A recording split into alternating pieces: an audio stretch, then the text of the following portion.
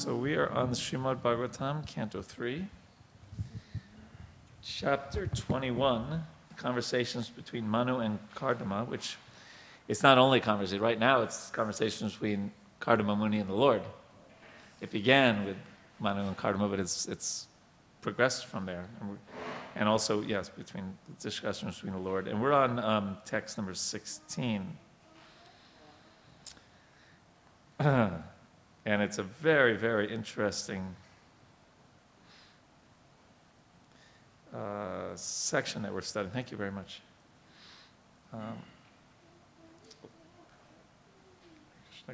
You got your diploma? Yeah. Good. Did you frame it? Did you send it to your professors? No. Put it on Facebook?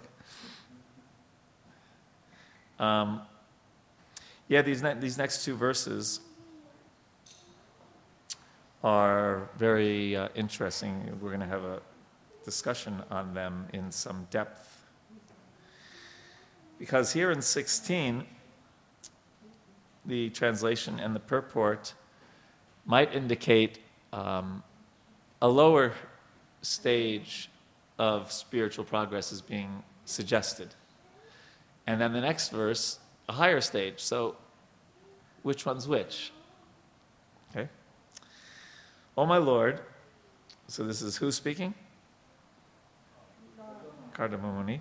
You are the master and leader of all living entities. Under your direction, all conditioned souls, as if bound by rope, are constantly engaged in satisfying their desires. Following them, O embodiment of religion, I also bear oblations for you, who are eternal time. And we're going to be hearing about a time in a few verses from now as well. Srila Prabhupada writes, Vedic literatures like Sri Ishopanishad direct that since everything belongs to the Supreme Personality of Godhead, one should not encroach upon another's property, but should enjoy one's individual allotment. That's a concept that's fairly foreign to Americans, although people in other countries could probably relate to it more so than in America. That everyone has a quota, and we shouldn't, the whole idea of the American dream, it has a subscript, because if you reach the American dream, that usually means at the expense of someone else not, because there's only so much wealth, there's only so much prosperity. So here, although it's such a curse word in America, unless you're a Bernie Sanders follower, a more socialistic. Actually, Krishna consciousness has anarchy in one sense, not totally, but somewhat anarchy on the Brahminical platform. Brahmins are meant to be independently thoughtful. Not that they're anarchists because they follow the scriptures. And then monarchy amongst the Kshatriyas. And then capitalism or consumerism amongst the Vaishyas. And then communism amongst the Sudras. So it kind of embodies a bunch of different... but here, we know that verse, that one should take what one needs and not take more than one needs, knowing well to whom everything belongs. So we have spiritual communism in that sense, that everything belongs to not the state, but to the Lord. Yeah. Ashes to ashes, dust to dust, the scriptures, the Bible says, right? We come to the world with nothing, and we leave the world with nothing. And in between, we think we possess so many things. So the devotee takes this next step. So when they possess something, they do it on behalf of or in the service of the Lord. And then those possessions are not their downfall. Otherwise, atyahara prayasascha prajalpa niyamagraha. Atyahara prayas, over endeavoring for mundane things and over collecting things in this world is a cause of spiritual challenge. Now, here comes the point though. A question may be raised. This is the second paragraph. Since Kardama Kardama Muni was advanced in spiritual life, why then did he not ask the Lord for liberation? Now, we spoke a little bit about this last week. Why did he want to enjoy material life in spite of his personally seeing and experiencing the Supreme Lord? A very valid question. The answer is that not everyone is competent to be liberated from material bondage. It is everyone's duty, therefore, to enjoy according to his present position, but under the direction of the Lord or the Vedas. So that this language, let's read one more sentence.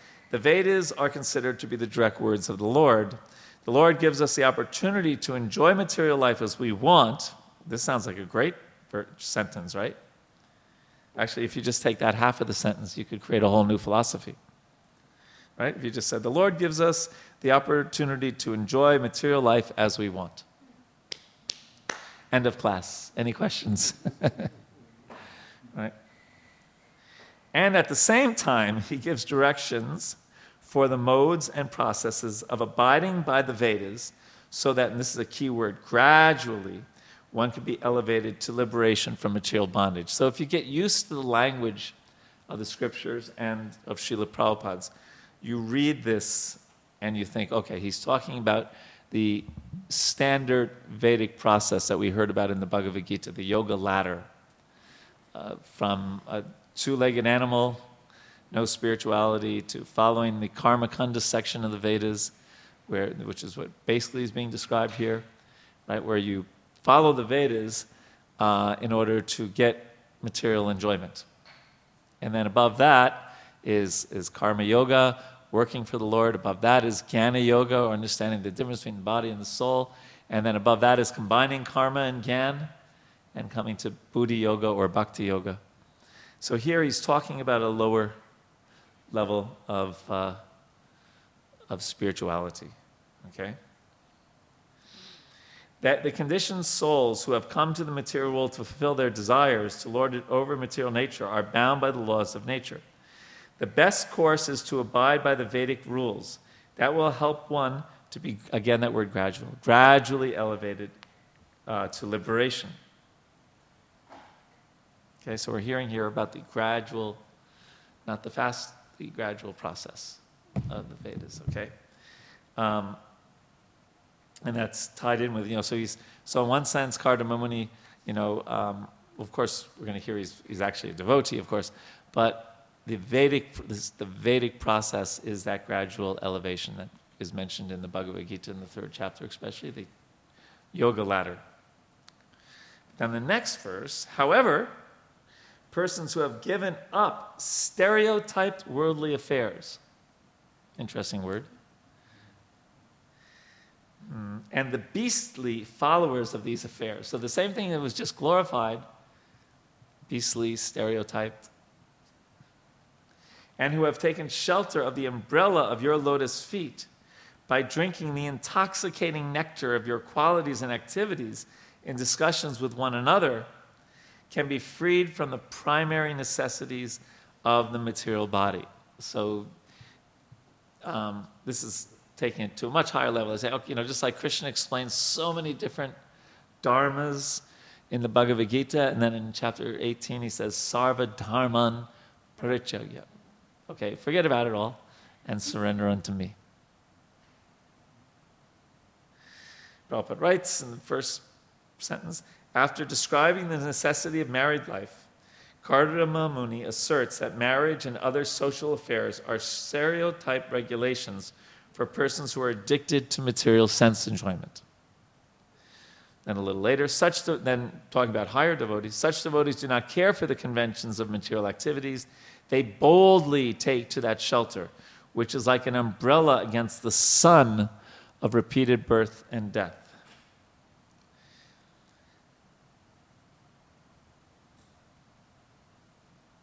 Okay, so you see, so we have this juxtaposition here of the Vedic in air quotes, Vedic process, and then the ultimate process of just taking shelter of the Supreme Personality of Godhead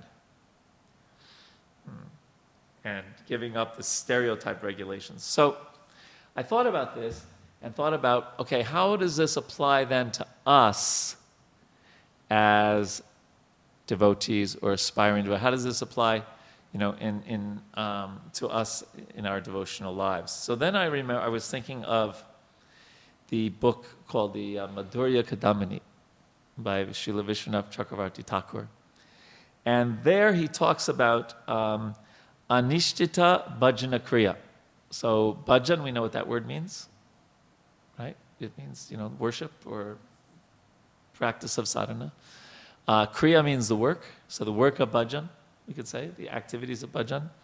And anishtita means unsteady, right? Because we're kind of in the middle here. We're not, because we've read Prabhupada's books and we've associated with devotees and we've seen the beautiful form of Radha Madan Mohan, we're not just into, getting material elevation and just have a comfortable situation and have a nice car and a good job and a house by the sea and, take a few trips to Tahiti or whatever. We know there's a lot more than that. But at the same time, we're struggling sometimes. So here, it's so nice. Vishwanath Chakravarti Thakur, who's a super elevated devotee, who writes so much about the pastimes of Sri Sri Radha and Krishna, here he's explaining the things that people on our level sometimes experience. So the first one, he mentions 6 kinds of unsteady bhajana kriya. The first one is called Utsaha Mayi.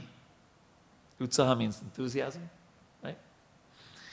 And this is what he writes. A Brahmin child, having just begun study of the scriptures, thinks that he has immediately become a learned scholar worthy of everyone's praise.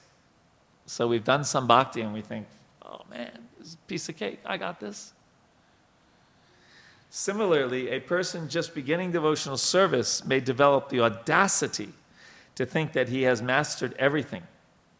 He is called Utsaha Mayi, or filled, puffed up with enthusiasm. Okay, so anyone ever, we get some happiness by chanting our rounds, or we make a nice donation to the deities, or we do some nice service, and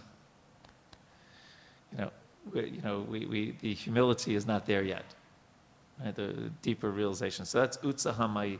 Any thoughts on that? I'll go through them one by one. Okay. Then the next one is called Tarala. The same child sometimes becomes diligently engaged in his studies, and yet at other times, because of inability to understand the scriptures and lack of real taste, becomes negligent. In the same way, a new devotee will sometimes practice the different activities of devotional service and sometimes neglect them. Being sometimes assiduous and other times negligent, his endeavor is called Gana Tarala, condensed and diluted, or thick and thin. So you ever had that experience? Sometimes it's just like, it's great, and other times, football games are on, or whatever. Okay, so that's the second one. They get more interesting. The next one, Vyudha Vikalpa. Shall I just spend my life happily in family life? So this is like the verse 16. Making my wife and children Krishna conscious and worshiping the Lord? Or should I give them all up and go to Vrindavan and perfect myself by engaging full-time in hearing and chanting with no distractions? Shall I wait until the last stage after enjoying all sorts of pleasures when I have finally understood that the whole material world is simply a forest fire of affliction? Or should I renounce right now? Association with the opposite sex is the way of death, like a blind well covered by grass. Those attachments are very difficult to give up. Beautiful wife, obedient sons, devoted friends, and vast empire. Everything the heart's desires. Maharaj Bharata gave them up even in his youth, just as stool due to his attraction for the Lord. But then we know what happened to him later, right? He became attracted again. So I don't want that to happen to me, right? So having this, what should I do? Some people, they'll start taking interest in Krishna consciousness. Like, oh, okay, I'll quit school. I'll give up my job, and you think, okay, no, hold on, right? That might be the good thing to do. It depends on your adhikar, your eligibility. It's just like if someone is living in a temple in the ashram here, right, but has a lot of material desires, then it's and let's say let's say that person, they're living in the ashram, but they're not so strict, so they come to Mangalartik maybe 3 times a week, right? And the other times they sleep in. And then another person is living outside, has a job, and they go to Mangalartik 3 times a week. Imagine how you look at the 2 people differently, even though they're both coming to the morning program 3 times a week. You think, wow, this person's amazing. They have a full-time job, and they still come to the temple. Wow. This other person, what a lazy bum. Right. So we need to, we don't want to curb people's enthusiasm to take the next step and the next step and the next step and the next step in Krishna consciousness. Yet we do want it to be done intelligently, because we don't want to go, what are those racing cars 0 to 60 in 3 seconds and then we crash. Better to be, steady. Yet it shouldn't be like a dead line, right? It should be so. But this is something that sometimes we, in our minds at least, we struggle with. I had a devotee just yesterday talk to me about, well, should they take a year off and quit their job and just get absorbed in living in the ashram and things like that? And we were discussing that. Okay, the next one, this is number 4, I think, right? Vishaya Sangara. One whose heart is absorbed in materialism is far from obtaining devotion to Vishnu. Can a man, by going east, obtain something which is in the west? I guess if you go all the way around the world. Understanding that material enjoyment is forcibly carrying him away and impairing his steadiness in serving Krishna, the devotee resolves to renounce his addictions and take shelter of the holy name. But many times his attempts at renunciation often end up in enjoying what he is trying to renounce. Such a person is exemplified in the Bhāgavatam. And we read that verse last week. I'll read it again. It's, my devotee should remain happy and worship me with great faith and conviction. Even though he is sometimes engaged in sense enjoyment, my devotee knows that all sense gratification leads to a miserable result, and he sincerely repents such activities. This ongoing battle with his previously acquired desires for sense pleasure, in which he sometimes meets with victory and sometimes with defeat, is called Vishaya Sangara, or struggling with sense pleasure. So that's number 4. And now number 5 sounds similar. It's called Niyamakshama. Then the devotee will resolve, from today I will chant such and such number of rounds of japa and will pay so many obeisances. I will also perform services for the devotees. I will not talk on any subject except the Lord, and I will give up all association with the people who talk on mundane matters. Though he makes such resolution every day, he is not always able to execute them. This is called niyamakshama, or inability to follow rules. The previous one is the inability to give up sense enjoyment, whereas this one is the inability to improve his devotional service. Oh, how'd you find that? Google. And then finally, the last one is Tarangarangani. Finally, it is well known that the very nature of bhakti is to be attractive, so all types of people become attracted to the devotee, the abode of bhakti. And as the old adage goes, by the attraction of the populace, one becomes wealthy. Bhakti produces much opportunity for material gain, worship, and position. Labha, puja, pratishta. These are weeds around the creeper of bhakti. Performing activities or seeking one's pleasure amidst these weed-like facilities, which are but small waves in the ocean of bhakti, is called Taranga Rangani, delighting in material facilities. So this is where we're kind of caught between the verse 16 and verse 17 that we just studied. Or is it 17 and 18? Anyway, you know what I'm talking about. And it's finding gaining that maturity and making, even if it's slow but steady progress, is one of the keys, right? And not to go to different extremes. Actually, there was a song once by Billy Joel. Said, I don't know why I go to extremes. Too hot or too low, there's no in-betweens. That's the way the song goes. But, I mean, maybe he's even, presenting a psychological issues, right? Mental health issues, right? What is that called? Bipolar? Yeah. But we want to avoid that and remain steady in our bhakti. And a lot of that has to do with getting really good guidance.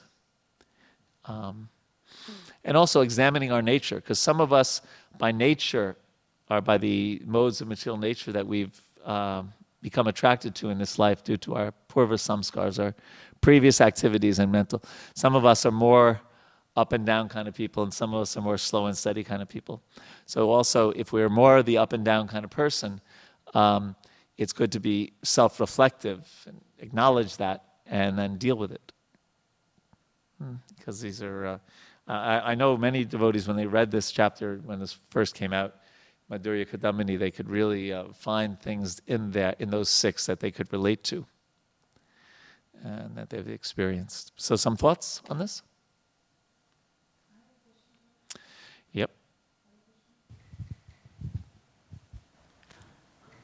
So this last one, Tarangarangani, just wanted to understand a little better if we have time.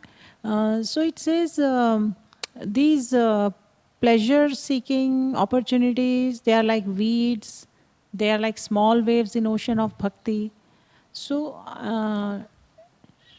delighting in material opportunities. So as we understand the reaper of bhakti, we have to save it from the weeds. Mm-hmm. Yet it's mentioned, the mention is there that delighting. Right. So we shouldn't delight. Shouldn't delight, right? Right, that's the idea. We should pull out those weeds. And it's a challenge, Everyone has challenges, right? So one of the challenges as we make, because these were actually, these 6 are in progressive. They're not just haphazard. They actually follow one after another. So as we become a more advanced devotee, then people offer us respects, right? That can go to our head, right? They can offer us material facilities. People give sannyasis donations, things like that, right? And so those are a different kind of tests. Then another devotee has a different kind of test. So this is one that we have to be careful of and always be kind of remembering. Lord Chaitanya tells us, Trinada pi sunite, not to be humbler than the blade of grass, more tolerant than a tree. And then he acknowledges this in the next verse where he says, Nadhanam, Nadjanam, Nasundarim. Right? Kavitam va jagadisha kamaya. He says that I don't want wealth, dhanam. I don't want followers, janam. I don't want to be attracted to the opposite sex, sundari. Nadhanam, Nadjanam, Nasundarim, Kavitam va jagadisha kamaya. Mama Jammani Ishwari, Bhavatad Bhaktir Ahaitukitva. He even indicates, kind of indirectly, that he doesn't even seek liberation. Because he says, Jammani, birth after birth. The only thing I want is Mama Jammani Ishwari, Bhavatad Bhaktir, devotion, Ahaituki. And what kind of devotion? Ahaituki, unmotivated, uninterrupted devotion.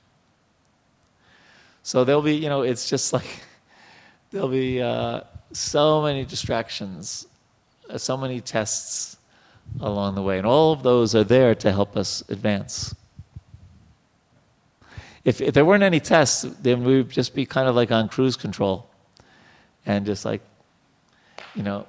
strutting through our devotional careers. But the fact that there's challenges, the fact that there's difficulties, is in one sense a expression of a symptom that Krishna cares for us. And the root cause of root cause of fall down in all such kind of distraction around is one major cause is, like you always say, Hriday Daurbalyam. Is what? Hriday Daurbalyam.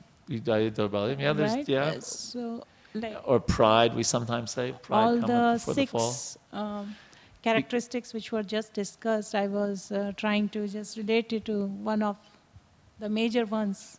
Yeah. But I Why think, someone is not able to stay steady with whatever they make sankalp for or they want to do. They make big plans. I will be steady with my, services, and then I think this- pride is probably in one sense, is the underpinning, because if we take shelter of Krishna, then Krishna can take care of all these. And pride means, putting our faith in ourselves rather than the humility of taking shelter. Other thoughts? Yes. Get a microphone. Hare Krishna, Prabhu. I'm thinking about the difference between, how can we distinguish the two, that is, enthusiasm and a passion for something? Enthusiasm, what was the other word? And Passion? Yes, because along the six stages of bhakti, I saw sometimes it is a passion for something. It's not a steady enthusiasm. Right. So I think you just came up with the answer. You used the word steady, right? So Yes. our enthusiasm is often not steady at this point in time in our devotional advancement. So the difference is that a thoughtful devotee, when he or she sees that their enthusiasm is flickering, it comes and goes, will develop humility, right? Whereas if we're not thoughtful and we get carried away by especially those first two that we heard about, right? That kind of, I'm so, I'm so advanced already, right? And we don't recognize in that initial enthusiasm that we're not always enthusiastic, and we become proud of the times we are, instead of humble for the times we're not.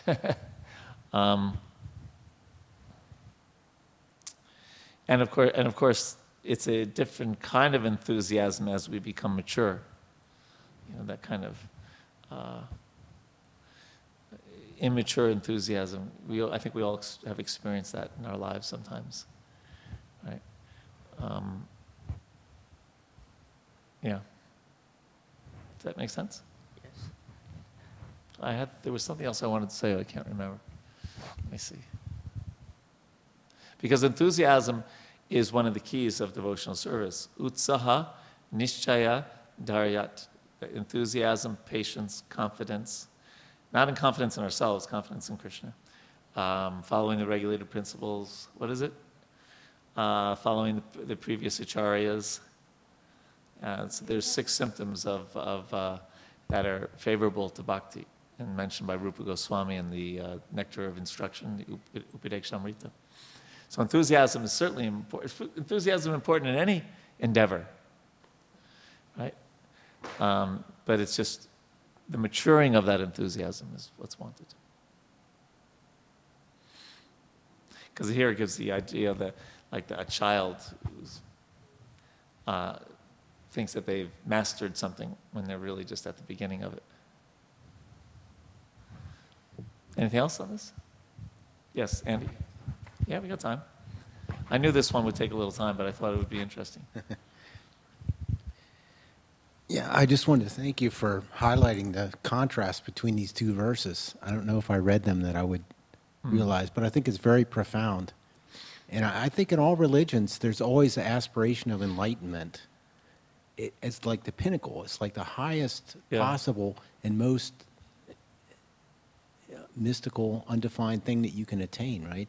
But here we have the 2 verses side by side, and I think Kardama Muni must have been extremely wise to see God face to face and know that he wasn't good enough he wasn't suited for enlightenment. So I think his wisdom is probably just as remote from most of us as enlightenment is. Yeah, yes. And I think, and you said it right at the very end, so that knowing your own nature. So self-knowledge is the balance between these two verses. Yeah, If you self-knowledge, yes. Yeah. And other people can help you also. Yeah, You and can also say, well, you're not as smart as you think you are. self-knowledge is the key. So if you're as smart as Kardama Muni, you would know whether you were having enthusiasm or passion. He's very mature. Yeah. I mean, Yes. who could be that wise to see God face to face and know what they're going to do and not lose it completely? Exactly. And of course, there is the element of pastimes, of Leela here, because it just so happens that he desires to get married. He marries Devahuti, and they have Kapila, the incarnation of God, as their son. So there's also that sort of stuff going on. Just proving that he made the right choice. Yes, he definitely made the right choice. Yeah, it wouldn't have made it into the page of the Bhagavatam if he hadn't done that. Yes. Yeah. And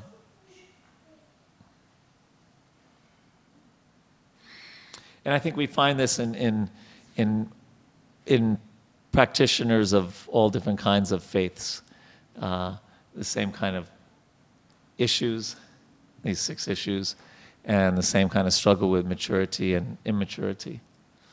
Right? Find that in practitioners. I remember one time a devotee asked Richard Rohr, who's a Franciscan monk, very nice person, very wise person, and he was asking about the training of priests, because they're basically brahmacharis, they're not married, right, and don't plan to get married. So he said, until they're 30, very strict, and then after 30, you loosen the rope and give them freedom, right? So that idea of having a very kind of strict upbringing in our early years in Krishna consciousness is good. And then as we mature and don't need the external strictness to internalize that, then we have more freedom to choose our services and make choice, because we'll make the right choices based on that earlier training. Like that. So that was the idea of Gurukula.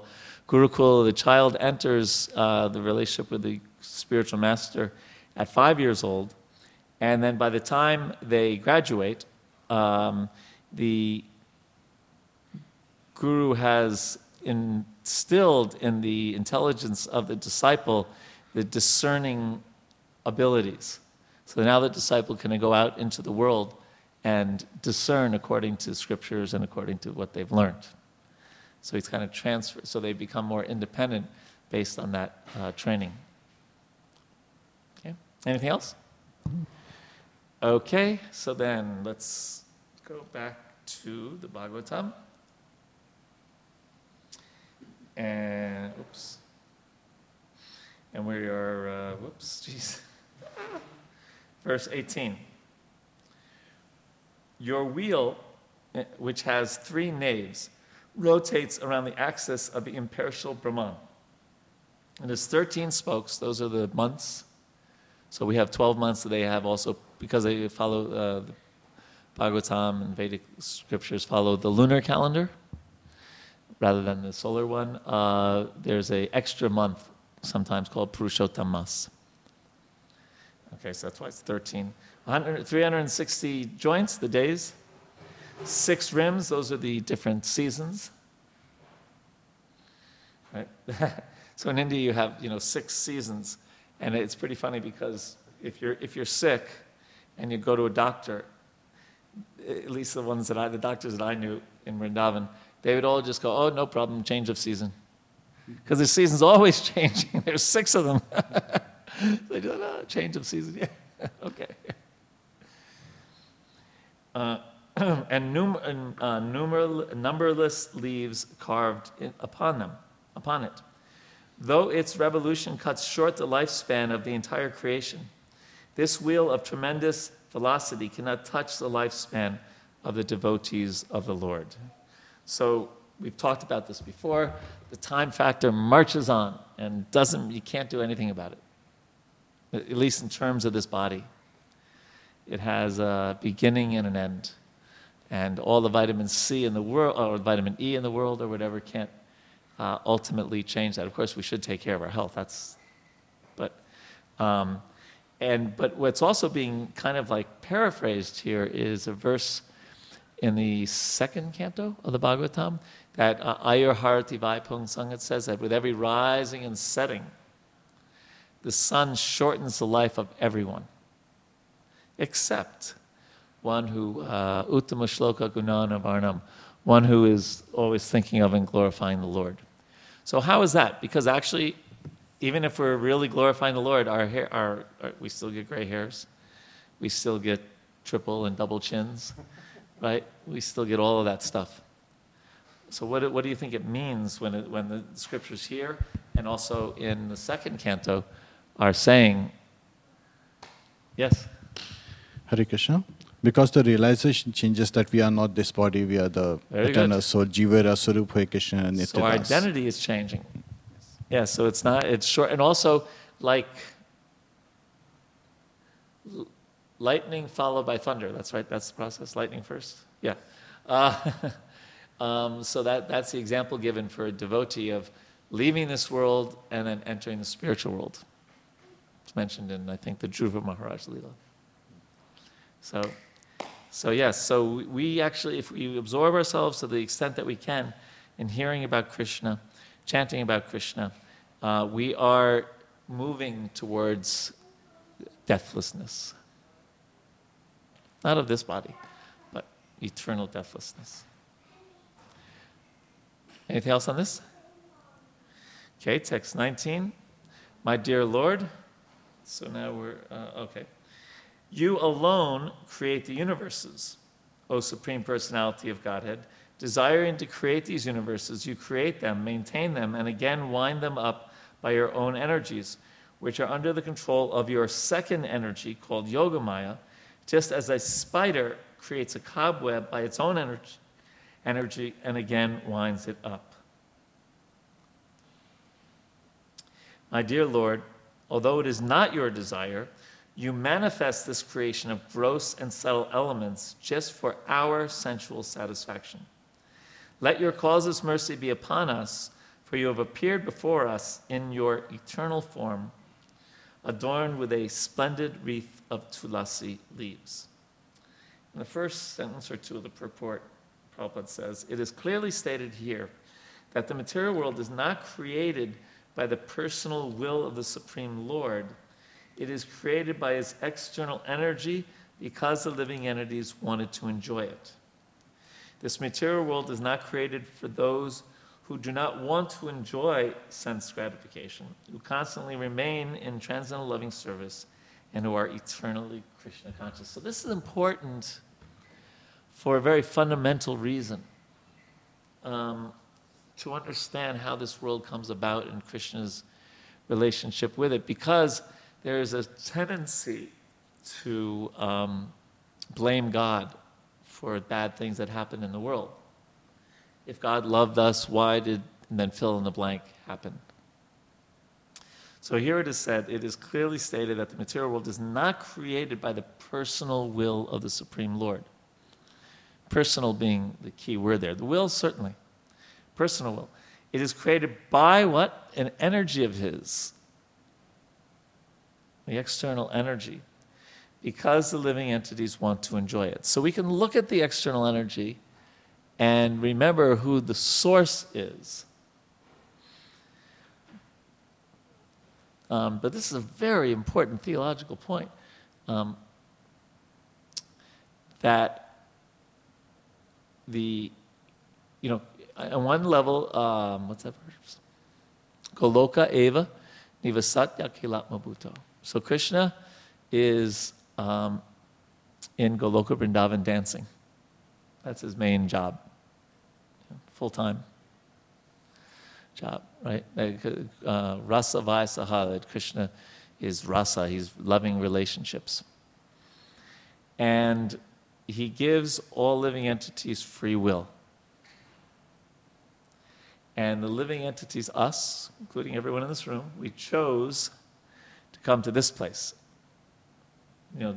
Because Krishna, Buli, Sejiv, Anadhir, Bahirmukh. We've turned our back on Krishna. We've turned our back on our relationship with Krishna. We chose to try to enjoy independently through our senses. And this world is created by God. And, when Mahatma Gandhi said, not a blade of grass moves without the will of the Lord, and Srila Prabhupada would quote that. But that has to be understood properly as well. Because it's true, because Parashya Shaktir Vividhaya Sute, from Krishna, from that cowherd boy and lover of Radharani, comes so many different energies, including the material energy. But then Krishna doesn't directly dictate exactly how the material energy runs, because it's running primarily on our karma and our desires. So it's not he is to blame because we chose to be here, and then things happen due to the mixture of the reactions and all the complexities of the material world and karma. And it is not so it's a subtle understanding to not blame God when terrible things happen in the world. It's more like a person who's really seeped in the scriptures has certainly compassion. Just like today, we're going to do a little fundraising for the Puerto Rico temple, because the roof got blown off by the hurricane, and we'll ask the devotees. So it's not that we just say, oh, that's Puerto Rico temple's karma, tough luck. Right? No, we have compassion. Yet we know, hey, we're in this messy place. It's going to be messy. It's certified messy. Dukkalayam, Krishna says. It's the alaya, the place of dukkha. Or asukam, he says. It's not the place of happiness. So this is not an easy thing to philosophically grasp, and it's even a harder thing when terrible things happen to us or to others. But it's a very important thing for making spiritual advancement. So some thoughts? Okay, well, I hope either that made a lot of sense or it didn't. But it really is a key thing. So this sentence, it is clearly stated here that the material world is not created by the personal will of the Lord. It is created by his external energy. Why? Because we wanted it. Text 21. I continuously offer my respectful obeisances unto your lotus feet, of which it is worthy to take shelter, because you shower all benedictions on the insignificant.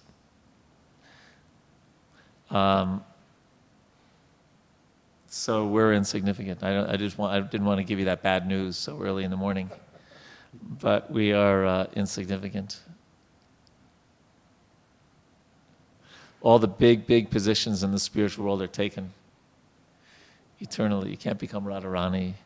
You can't become, one of, Śrīdam or Vishaka or, there's nothing in USA Jobs you can apply for. You can go to the spiritual world, sure, but we're insignificant. One time, Srila Prabhupada got a letter from a devotee, and it said, please accept my most humble and insignificant obeisances at your lotus feet. Then the next sentence, I have a big problem. And Prabhupada started chuckling, and he said, if he's insignificant, how can he have a big problem? If he's insignificant, he can only have an insignificant problem. Of course, we know in our minds we make some problems really, really big. So, and what's so amazing and so interesting is, like we have this verse that says, Gopi Bhator Padakamalayora das anudas.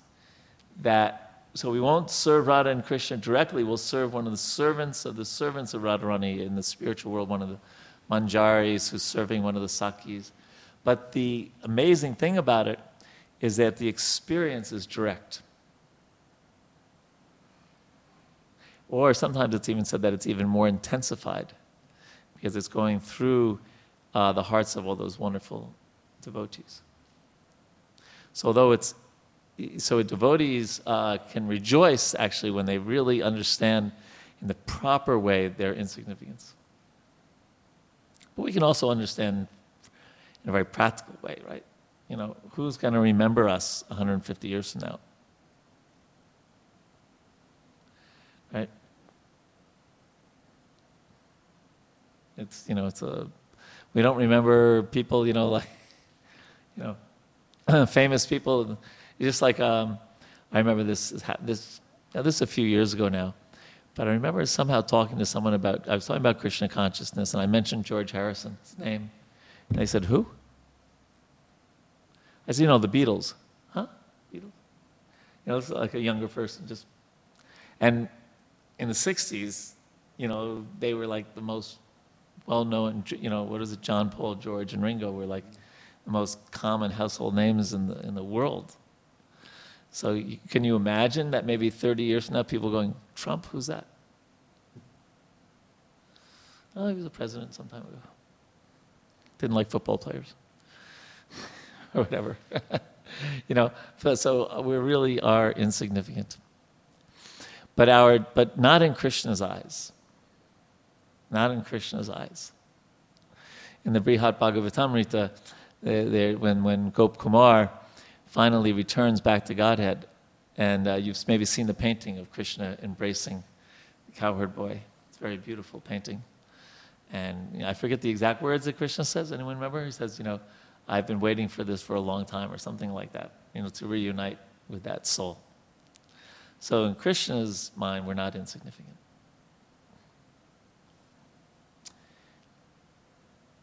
Yes?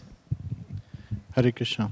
So actually, when you mentioned Gopakumar, I was reading what? Gopakumar's meeting with Krishna and Krishna embracing. I was reading, I forget the reference, but it was stated that every one of us, every living entity has a special relationship with Krishna. Yeah. And they can give that, you know, the pleasure to Krishna that other living entities cannot. So everyone is special to Krishna. That's right. That's right. We're like snowflakes. There's no two of us. And then at the end of this purport, Prabhupada writes, the word kama, varsham, is very significant, for it indicates that he satisfies the desires of anyone who approaches him. But one who sincerely loves Krishna and yet wants material enjoyment is in perplexity. Anyone ever had that experience? You're pressing on the gas and pressing on the brake at the same time. Or alternatively, at least.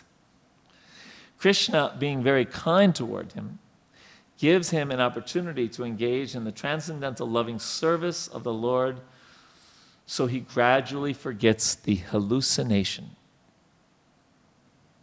So as much as it seems real and very enticing, sense enjoyment is here said, is called a hallucination. Have you ever experienced a hallucination? Anyone give an example? What's that? You use drugs? When people use drugs.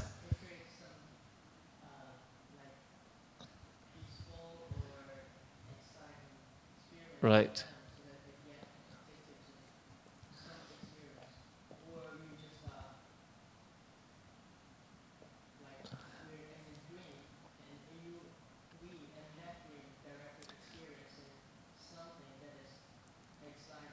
Yeah, so you said that when someone uses drugs, they can be, or in a dream. Go ahead. Yeah.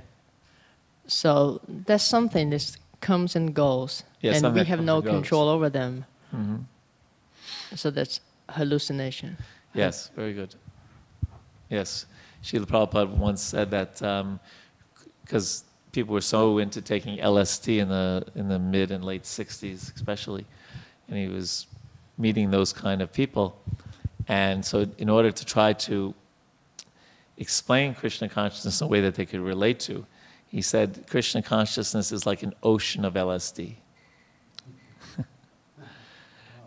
Right, or in the other statement, I don't know if this came from him or one of his disciples, but they made a flyer that stay high forever, because they knew that you come down from the hallucination. Other examples of hallucinations? Hare Krishna. So this is traveling. I was driving from Florida to DC, and as I was approaching Richmond area, one thing I started observing is I'm still driving, but I was feeling that I'm stable and the road is running backward. But that was hallucination. That's definitely a hallucination. And I was really thinking, I was so tired, I still remember. I was thinking the boats are still stable and suddenly they vanish. And the boats are stable, they vanish. But the road is running backward. And I'm stable. So it's like relativity. Why don't you check his eyesight when you next time? Hare Krishna.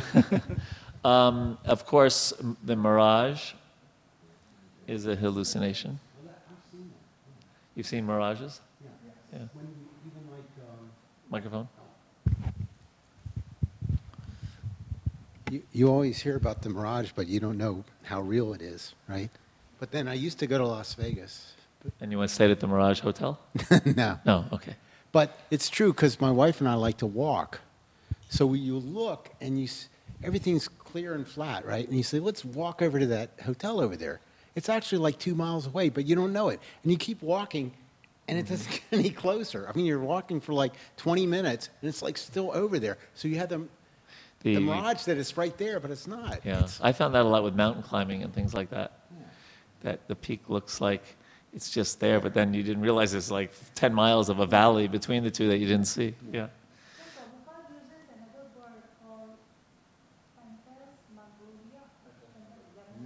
Phantasmagoria. Phantasmagoria. Similar phantasmagoria. The example in the Shastra is Akash Pushpa, the flower in the sky, is just a hallucination or phantasmagoria. Yes. So what he's saying here is that basically he's saying everyone's life except the life of a spiritualist is a hallucination. Because if you have this huge mathematical equation, but it begins 1 + 1 = 3, the rest of it's going to be off. So if we think we're our bodies, right? So you just look at some of the struggles that America is going through right now in the front page of all the papers. So much of it is just the bodily concept of life, isn't it? Isn't it? Racism and sexism and this ism and that ism.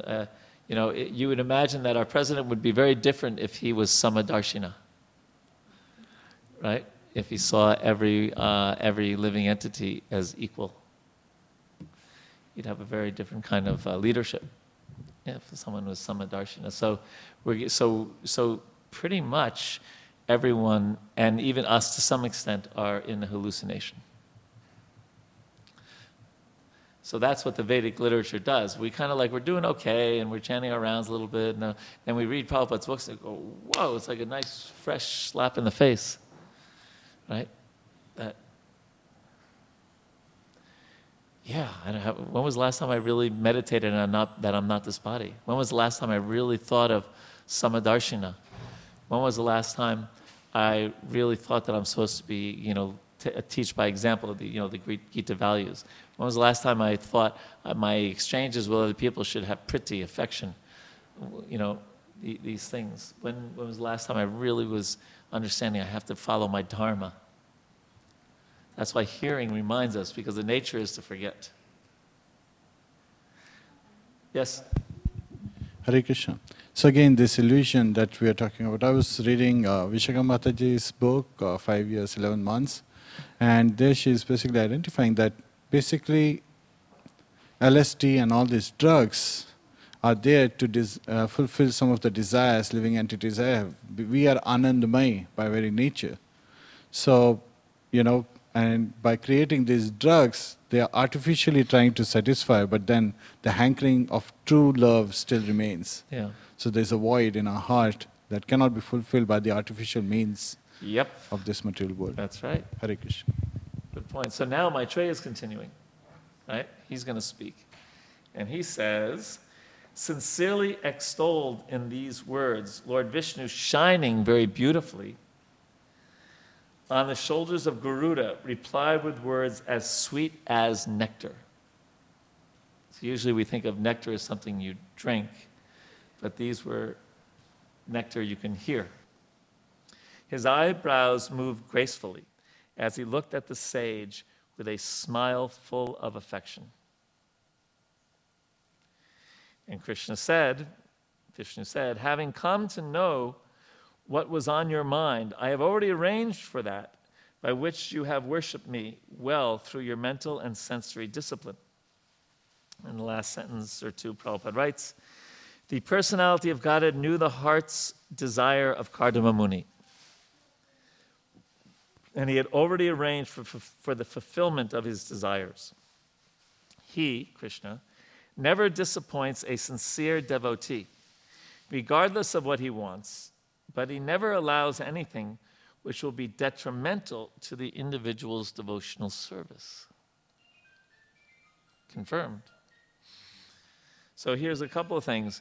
Krishna knows our heart. That can be scary or interesting. Krishna knows our heart. And then he doesn't like to disappoint a sincere devotee. Now this word sincere, there's probably, I guess we could look at it on different levels, but maybe someone like Kardama Muni is really sincere, and we're a sincerity in progress, right? But he never allows anything which will be detrimental to the individual's devotional service. So, Krishna, ultimately the point is Krishna is independent. Abhigya Swarat, just like this word Swaraj that became so famous with Mahatma Gandhi, independent, right?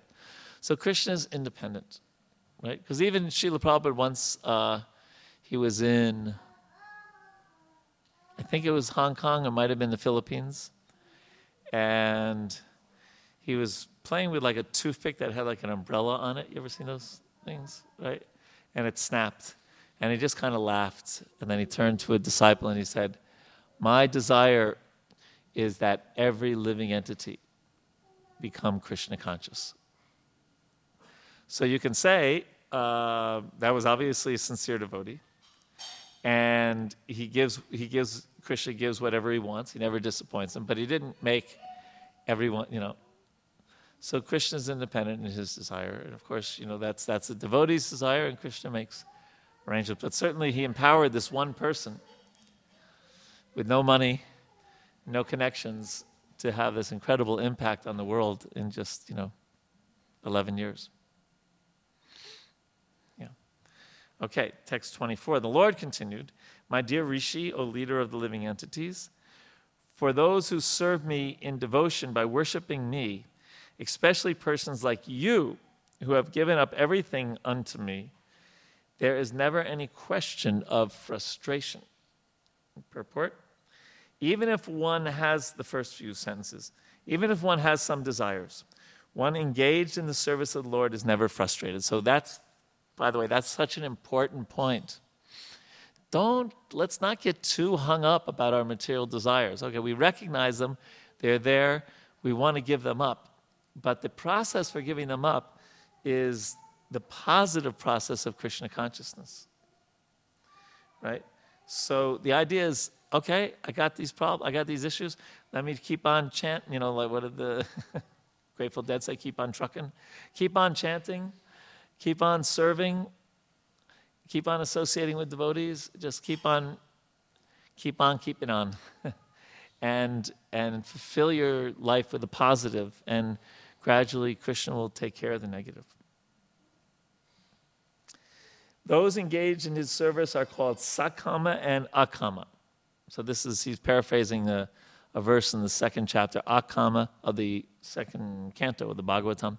Akama, sarvakamova, moksha kama udharadi, chivyena bhakti yogena yajeta purusham param. That whether you're full of material desires, that's sakama, or you're akama, no material desires, same instruction. Get absorbed in devotional service. And those who approach this are called Sadkam, and those devotees who have no material desires for sense gratification, but serve the Supreme Lord out of spontaneous love for Him, are called Akama. So whichever it is, just get absorbed in bhakti. And if you have any problems in this life or problems with following strictly, just pick ourselves up and get back into devotional service. There's no other process we have to do. Okay? Anything on that? Text 26. What's that? 25? 25, you're right. The Emperor Swayambhuva Manu, the son of Lord Brahma, who is well known for his righteous acts, has his seat in Brahmavarta and rules over the earth with its 7 oceans. The day after tomorrow, O Brahmana, that celebrated emperor who is expert in religious activities will come here with his queen Satarupa, wishing to see you. He has a grown-up daughter whose eyes are black. Now, it's funny because you have to understand the context of that, because if you just said somebody has black eyes, in this context, that wouldn't seem very attractive, right? But the idea of, anyway, you get the idea. I was just thinking that someone who wasn't familiar with the Bhāgavatam or even Indian culture would think, really? She is ready for marriage, and she has good character and all good qualities. She is also searching for a good husband. My dear sir, her parents will come to see you, who are exactly suitable for her, just to deliver their daughter as your wife. So do you think it happened 2 days from now? From this? You think it happened? Yeah, it happened. Krishna says it's going to happen. It's going to happen. Yeah. And the purport, Prabhupada writes, the selection of a good husband for a good girl is always entrusted to the parents. Now, obviously that doesn't always happen, even in India today, right? It used to be, when I lived in India, especially when I first got there in the 80s, love marriages were much less, arranged marriages were much more so than love marriages, right? And today, I don't even know if they use the word love marriage as much because it's so common. But the principle, or a principle, is important. Extracting the practicalities, right? Just like my mother obviously didn't arrange my marriage, because she didn't know devotees and didn't, it was just not. I did actually. My marriage was arranged, but that's by a devotee. But the point is that, and Prabhupada brings this up in the purport directly and indirectly, that a person is a little more detached, because when we that love at first sight thing kicks in, and the hormones start going. And you, what is it about hallucinations that we read earlier? You just get bamboozled. The intelligence is like dhyato visaya pungsang sangaste shubhajayate sanga sanjayate kama krodho vijayate krodho bhavati samoha samoha smriti vibhramaha smriti brahmsad buddhi nasa pranashati. So basically, you meditate on the objects of the senses, and eventually, buddhi nashat, no intelligence, right? And so any of us who've ever kind of been in love, we all know that it's like, duh. You just can't think straight. So it's good to have someone who's more detached, who's really thinking about compatibility and qualities and upbringings and all that sort of, to at least have input on such an important decision in one's life. So yes, culturally, in bygone times, especially as Prabhupada writes here, it was entrusted to the parents. Less so, but still in some places, especially in India and especially in other cultures in the East, you find it. But it seems to be gradually on the decline. But the idea of having someone else to help us, guide us, is a really good idea. especially with, I don't know the latest results, but is divorce in America hovering around the 50%? Yeah, kind of thing? Yeah, for a long time.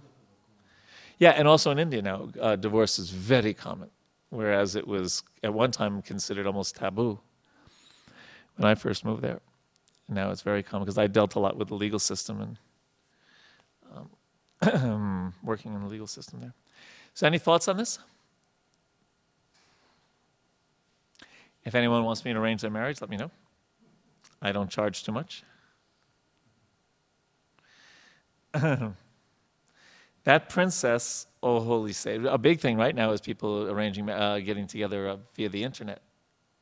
Right? I know a lot of people at work, I say, how do you meet? Oh, internet. You're going to say, a red one? Red microphone? Were you serious? Would you really arrange a marriage? No, I'm not serious. No. Is there divorces in devotees' communities? Yes.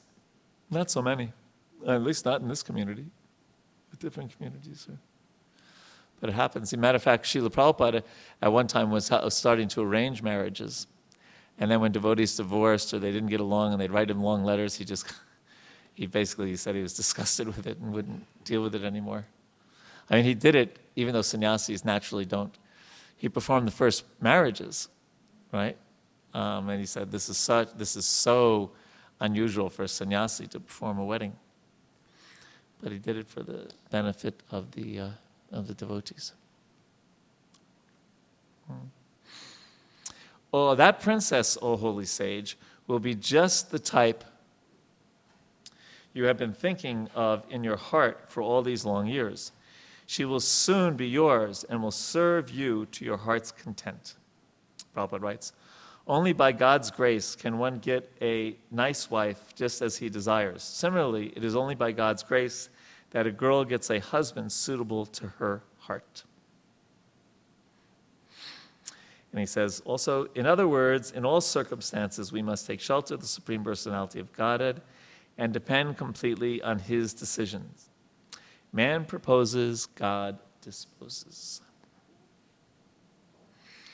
Any thoughts on marriage? Okay. She will bring forth, so this is, I mean, their whole life is planned out by Krishna's predictions here, right? She will bring, don't expect this when you go to an astrologer. She will bring forth 9 daughters from the seed sown in her by you. And through the daughters you beget, the sages will duly beget children. With your heart cleansed by properly carrying out my command, resigning to me the fruits of all your acts, you will finally attain me. Showing compassion to all living entities, you will attain self-realization. Giving assurance of safety to all, you will perceive your own self as well as all the universes in me and myself in you. And of course, he mentions that, the next verse mentions that one of the offspring is going to be the personality of Godhead. And Prabhupada writes in the purport's second sentence, the first principle to be understood is that this world is a product of the supreme will. Okay, so remember we made that subtle distinction? It's a product of the supreme will, right? But the goings-ons are not his direct intervention, right? There is an identity of this world with the Supreme Lord.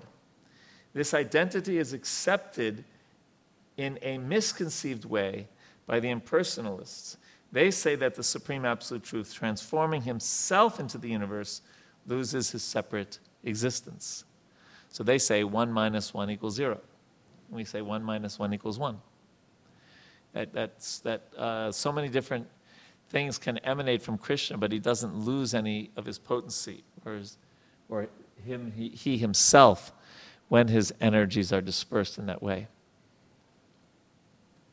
The difference between the impersonalist and the personalist is that the impersonalist does not accept the separate existence of the Lord, but the personalist accepts the Lord.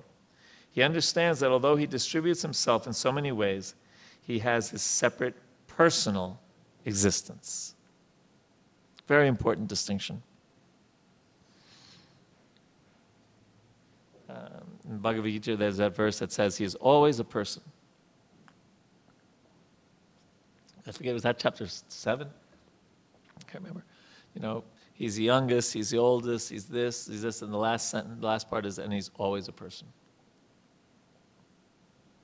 A little later, this energy can be utilized for real self-interest if one is compassionate. A person in Krishna consciousness, a devotee of the Lord, is always compassionate. He is not satisfied that only he himself is a devotee, and he tries to distribute the knowledge of devotional service to everyone.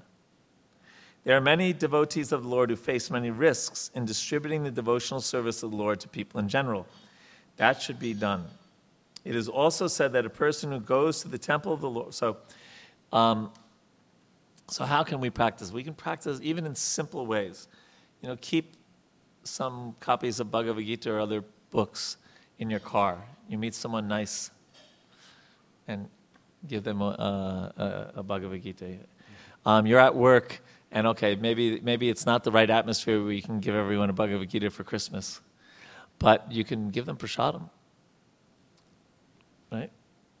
That's you can give them prasadam, and that's a huge benefit for them. So somehow finding ways to give prasad. When I would go to Delhi, and there were so many of these people on these street corners, begging for rupees, I always brought with me some prasadam. And instead of giving them money, because who knows, there's a whole terrible business behind those people, and there's like pimps who are taking all their money, but most of the money that they collect and all this terrible thing, but you give them prasadam, and they get benefited. So that's, if we aren't, if we can give people Srila Prabhupada's books, that's wonderful. If we can give them prasadam, but there's somehow or other, it's really helpful to just be in a compassionate mood. Even if you can't be a kind of, the really fortunate devotees whose full-time service is giving Krishna consciousness to others, we can still find ways and means to help others. Be creative in that. Otherwise, in the next verse, in the next sentence, it is also said that a person who goes to the temple of the Lord and worships with great devotion, but who does not show sympathy to people in general or show respect to other devotees, is considered a third-class devotee. So that's good. There's nothing wrong with going worshiping seeing Krishna there, but a higher realization is seeing Krishna in other people's hearts. And then understanding that they are in a conditioned state, giving them a chance to hear about Krishna. Just like today, Henry and I were spending some time a few weeks ago in the hospital, and we met this one nurse there who, what? Ruby is her name. Yes, I got a text from her today. Yeah. And so we were preaching to Ruby and told her about the temple, and so she said, I get off at work at 8 o'clock tonight. Is that too late to come to the temple? And I said, yeah, it's a little late. I said, but are you working next Saturday? And she said, no. I said, well, we're having Dasara next Saturday, so please come to that. And she said, I'll be there. So, you just find the ways to give people Krishna consciousness, somehow or other. And so just being in that mood of trying to find ways makes us a second-class devotee, a madhyama bhakta. And then it's good to hear and chant regularly, because then we experience the gift that we've been given. And the more that we experience the gift of Krishna consciousness, naturally the more we want to give that gift to others. The most natural thing in the world should be that by attending a class like this and hearing all the jewels in the Shastra, to want to give those jewels to other people. It's just natural. If you had the cure for Alzheimer's, wouldn't you be like running around to every, trying to find some way to get people to hear you and give them that cure? So this is a greater cure. It stops not only old age and death, it stops birth and disease, and everything stops, that cycle. Any thoughts on this? To award, one sentence, to award fearlessness to the common man is the greatest act of charity. Isn't that an interesting? And what is fearlessness? It means shelter of Krishna, right? And it's so wonderful that Srila Prabhupada's parents gave him the name Abhay Charan, and then his spiritual master just added the end of it, Abhay Charanaravinda. So one at whose feet one is fearless. So that's the greatest charity, is to give people fearlessness. Because the world is a fearful place. And the only way to become fearless is to feel that shelter of Krishna. Those lotus feet kind of on our head, that shelter of Krishna. So that's such a nice sentence. To award fearlessness to the common man is the greatest act of charity. So again, just like, so today we're going to ask for some charity for the devotees in Puerto Rico because the temple got pretty much semi-destroyed in the hurricane. So that is a way to help them go out and make other people fear less. We might also, no, I think we're going to focus on Puerto Rico this week, but another time, because I got a message from the devotees in Mexico City, the temple in Mexico City was not harmed. And all the devotees are safe. But what they're doing is they're going out every day to 4 different locations and making big, huge vats of prasadam, like khichdi, and distributing thousands of plates of khichdi to people who have no food. Their houses just got. I don't know if you've seen some of the pictures of the earthquake in Mexico City, just like crumbled to the ground. It reminded me of that earthquake in Gujarat some years ago. It's so much destruction. Okay, we got time for a few more minutes, a few more verses. Text 32. O great sage, I shall manifest my own. Okay, so this is where Kardama really gets excited, right? Because he says, O great sage, I shall manifest my own plenary portion through your wife Devahuti, along with your 9 daughters, and I shall instruct her in the system of philosophy that deals with the ultimate principles or categories. Maitreya went on. So now Maitreya, so that was Krishna speaking to Kardama. And Maitreya is explaining this discussion to Vidura. Okay, so Maitreya tells Vidura, thus having spoken to Kardama Muni, the Lord who reveals himself only when the senses are in Krishna consciousness, departed from that lake called Bindu Sarovara, which was encircled by the river Saraswati. And at the very end of the purport, Prabhupada writes, then how is it possible that he can be seen and understood? When one is trained in devotional service and renders service unto him, gradually one's senses are purified of material contamination. When one's senses are thus purified, then one can see, one can understand, one can hear, and so on. The purification of the material senses and perception of the transcendental form, name, and quality of Krishna are combined together in one word, pratyag aksaja, which is used here. So it's not either see Krishna or not see Krishna, but our senses become gradually purified. We talked about this last week, how the body is like all made of senses, and to the extent that we use those senses to glorify Krishna, they become purified. Okay? TK? All right, so continuing. While the sage stood looking on, the Lord left by the pathway leading to Vaikuntha, a path extolled by all great liberated souls. The sage stood listening as the hymns forming the basis of the Samaveta were vibrated by the flapping wings of the Lord's carrier Garuda. Now, how cool is that? That Garuda's flapping wings were the Samaveta. That's not your ordinary bird. It's a bird, it's a plane, it's Garuda. Then, after the departure of the Lord, the worshipful sage Kardama stayed on the bank of Bindu Sarovara, awaiting the time at which the Lord had spoken. Meanwhile, back at the kingdom, Swayambhuva Manu with his wife mounted his chariot, which was decorated with golden ornaments. Placing his daughter on it with them, he began traveling all over the earth. O Vidura, they reached the hermitage of the sage who had just completed his vows of austerity on the very day foretold by the Lord. The holy lake Bindusarovara, flooded with the waters of the river Saraswati, was resorted to by hosts of eminent sages. Its holy water was not only auspicious, but as sweet as nectar. It is called Bindusarovara because drops of tears had fallen there from the eyes of the Lord, who was overwhelmed by extreme compassion for the sage who had sought his protection. The shore of the lake was surrounded by clusters of pious trees and creepers, rich in fruits and flowers of all seasons, that had afforded shelter to pious animals and birds, which uttered various cries. It was adorned by the beauty of groves of forest trees. The area resounded with the notes of overjoyed birds. Intoxicated bees wandered there. Intoxicated peacocks proudly danced, and merry cuckoos called one another. How many of you have seen peacocks dance? They do this whole thing.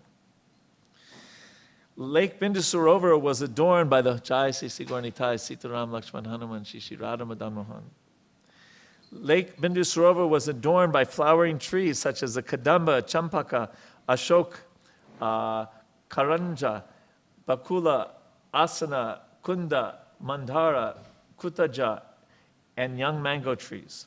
The air was filled with the pleasing notes of Karandava ducks, plavas, whatever they are, swans, ospreys, waterfowl, cranes, chakravakas, and chakoras. Not pakoras, chakoras. Its shores abound with deer, boars, porcupines, gavayas, elephants, baboons, lions, monkeys, mongoose, and musk deer. Entering that most sacred spot with his daughter and going near the sage, the first monarch, Swayambhuva Manu, saw the sage sitting in his heritage, having just propitiated the sacred fire by pouring oblations unto it. His body shone most brilliantly. Though he was engaged in austere penance for a long time, he was not emaciated, for the Lord had cast his affectionate sidelong glance upon him, and he had also heard the nectar flowing from the moon-like words of the Lord. The sage was tall, his eyes were large, like the petals of a lotus, and he had matted locks on his head. He was clad in rags. Swayambhuva Manu approached him and saw him to be somewhat soiled, like an unpolished gem. So he was effulgent, but he was living, austere cloth. And Prabhupada writes in the first sentence, here are some descriptions of a brahmachari yogi. So it's kind of a joke in ISKCON. One time Srila Prabhupada was just joking and he said, brahmachari, those are the young men who are not married. You see them in the saffron cloth and shaved heads. And they're infamous for not keeping where they live very clean. So he one time said, brahmachari means dirty. Although here, it was only his cloths that were dirty. Matter of fact, it's also interesting in Vrindavan, because a lot of the sadhus there, the sadhus wearing white there, don't have, they wash their cloth on the bank of the Jamuna, and such, and they don't have, they wear their cloths for a long time. And so it was a kind of a joke in Vrindavan for just years or even decades, because we also, the ISKCON devotees wear white also, right? And so the joke was, you can tell an ISKCON devotee about 10 miles away, right? Because their clothes are so white, where the others are much more of like a, off-white color. It's just like, Mormons, right? You can tell those young Mormon guys that go in pairs, you can see them a mile away, right? Okay, those are the Mormons, right? Because they're always wearing a white shirt and dark pants. So you can also, in Vrindavan, you can tell the grihastas, the devotees wearing white in ISKCON, a mile away. If you're on the bank of the Jamuna and there's sadhus there and also ISKCON devotees, you can say, oh, okay. So let's continue. We're on a roll, and we have 2 more minutes. 48. Seeing that the monarch had come to his heritage and was bowing down before him, the sage greeted him with benediction and received him with due honor. So such respect for the sadhu. After receiving the sage's attention, the king sat down and was silent. Recalling the instructions of the Lord, Kardama then spoke to the king as follows, delighting him with his sweet accents. The tour you have undertaken, O Lord, is surely intended to protect the virtuous and kill the demons, since you embody the protecting energy of Sri Hari. Prabhupada in the purport talks about the duties of the heads of state to really deal forcefully with people who are causing a disturbance. But he says that things are topsy-turvy now, and they often will kill innocent people, right, and still let the miscreants run free. You assume, when necessary, the part of the sun god, the moon god, Agni, the god of fire, Indra, the lord of paradise, Vayu, the wind god, Yama, the god of punishment, Dharma, the god of piety, and Varuna, the god presiding over the waters. All obeisances to you, who are none other than Lord Vishnu. So not that he's literally, but the king is respected as such. And also, I don't know if this is playing on here, but he also knows he's going to be his future father-in-law. Right? So, the idea, if you want to be smart, be nice to your in-laws. Right? Isn't it a wise thing to do? Especially mothers-in-law. They're the worst. No offense. That's the tradition, especially in India, right? Where the mother-in-law is like telling the daughter-in-law, no, my son doesn't like when you do like, better you do like this. I've known him 25 years more than you. No, he likes this.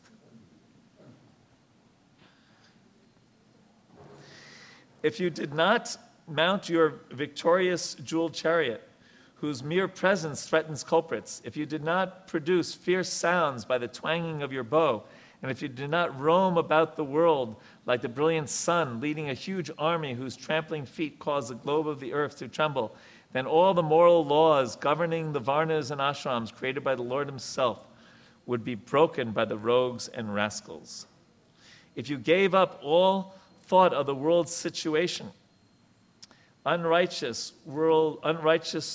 would flourish, for men who hanker only after money would be unopposed. Such miscreants would attack, and the world would perish. And finally, in spite of all this, I ask you, O valiant king, the purpose for which you have come here. Whatever it may be, we shall carry it out without reservation. So he knows why he got there, right? He knows already. He knows exactly why he's there. But still, out of etiquette, he asks him.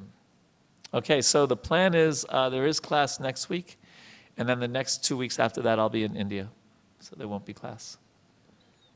Okay, so we're a little 1 minute over time. So thank you, Hare Krishna.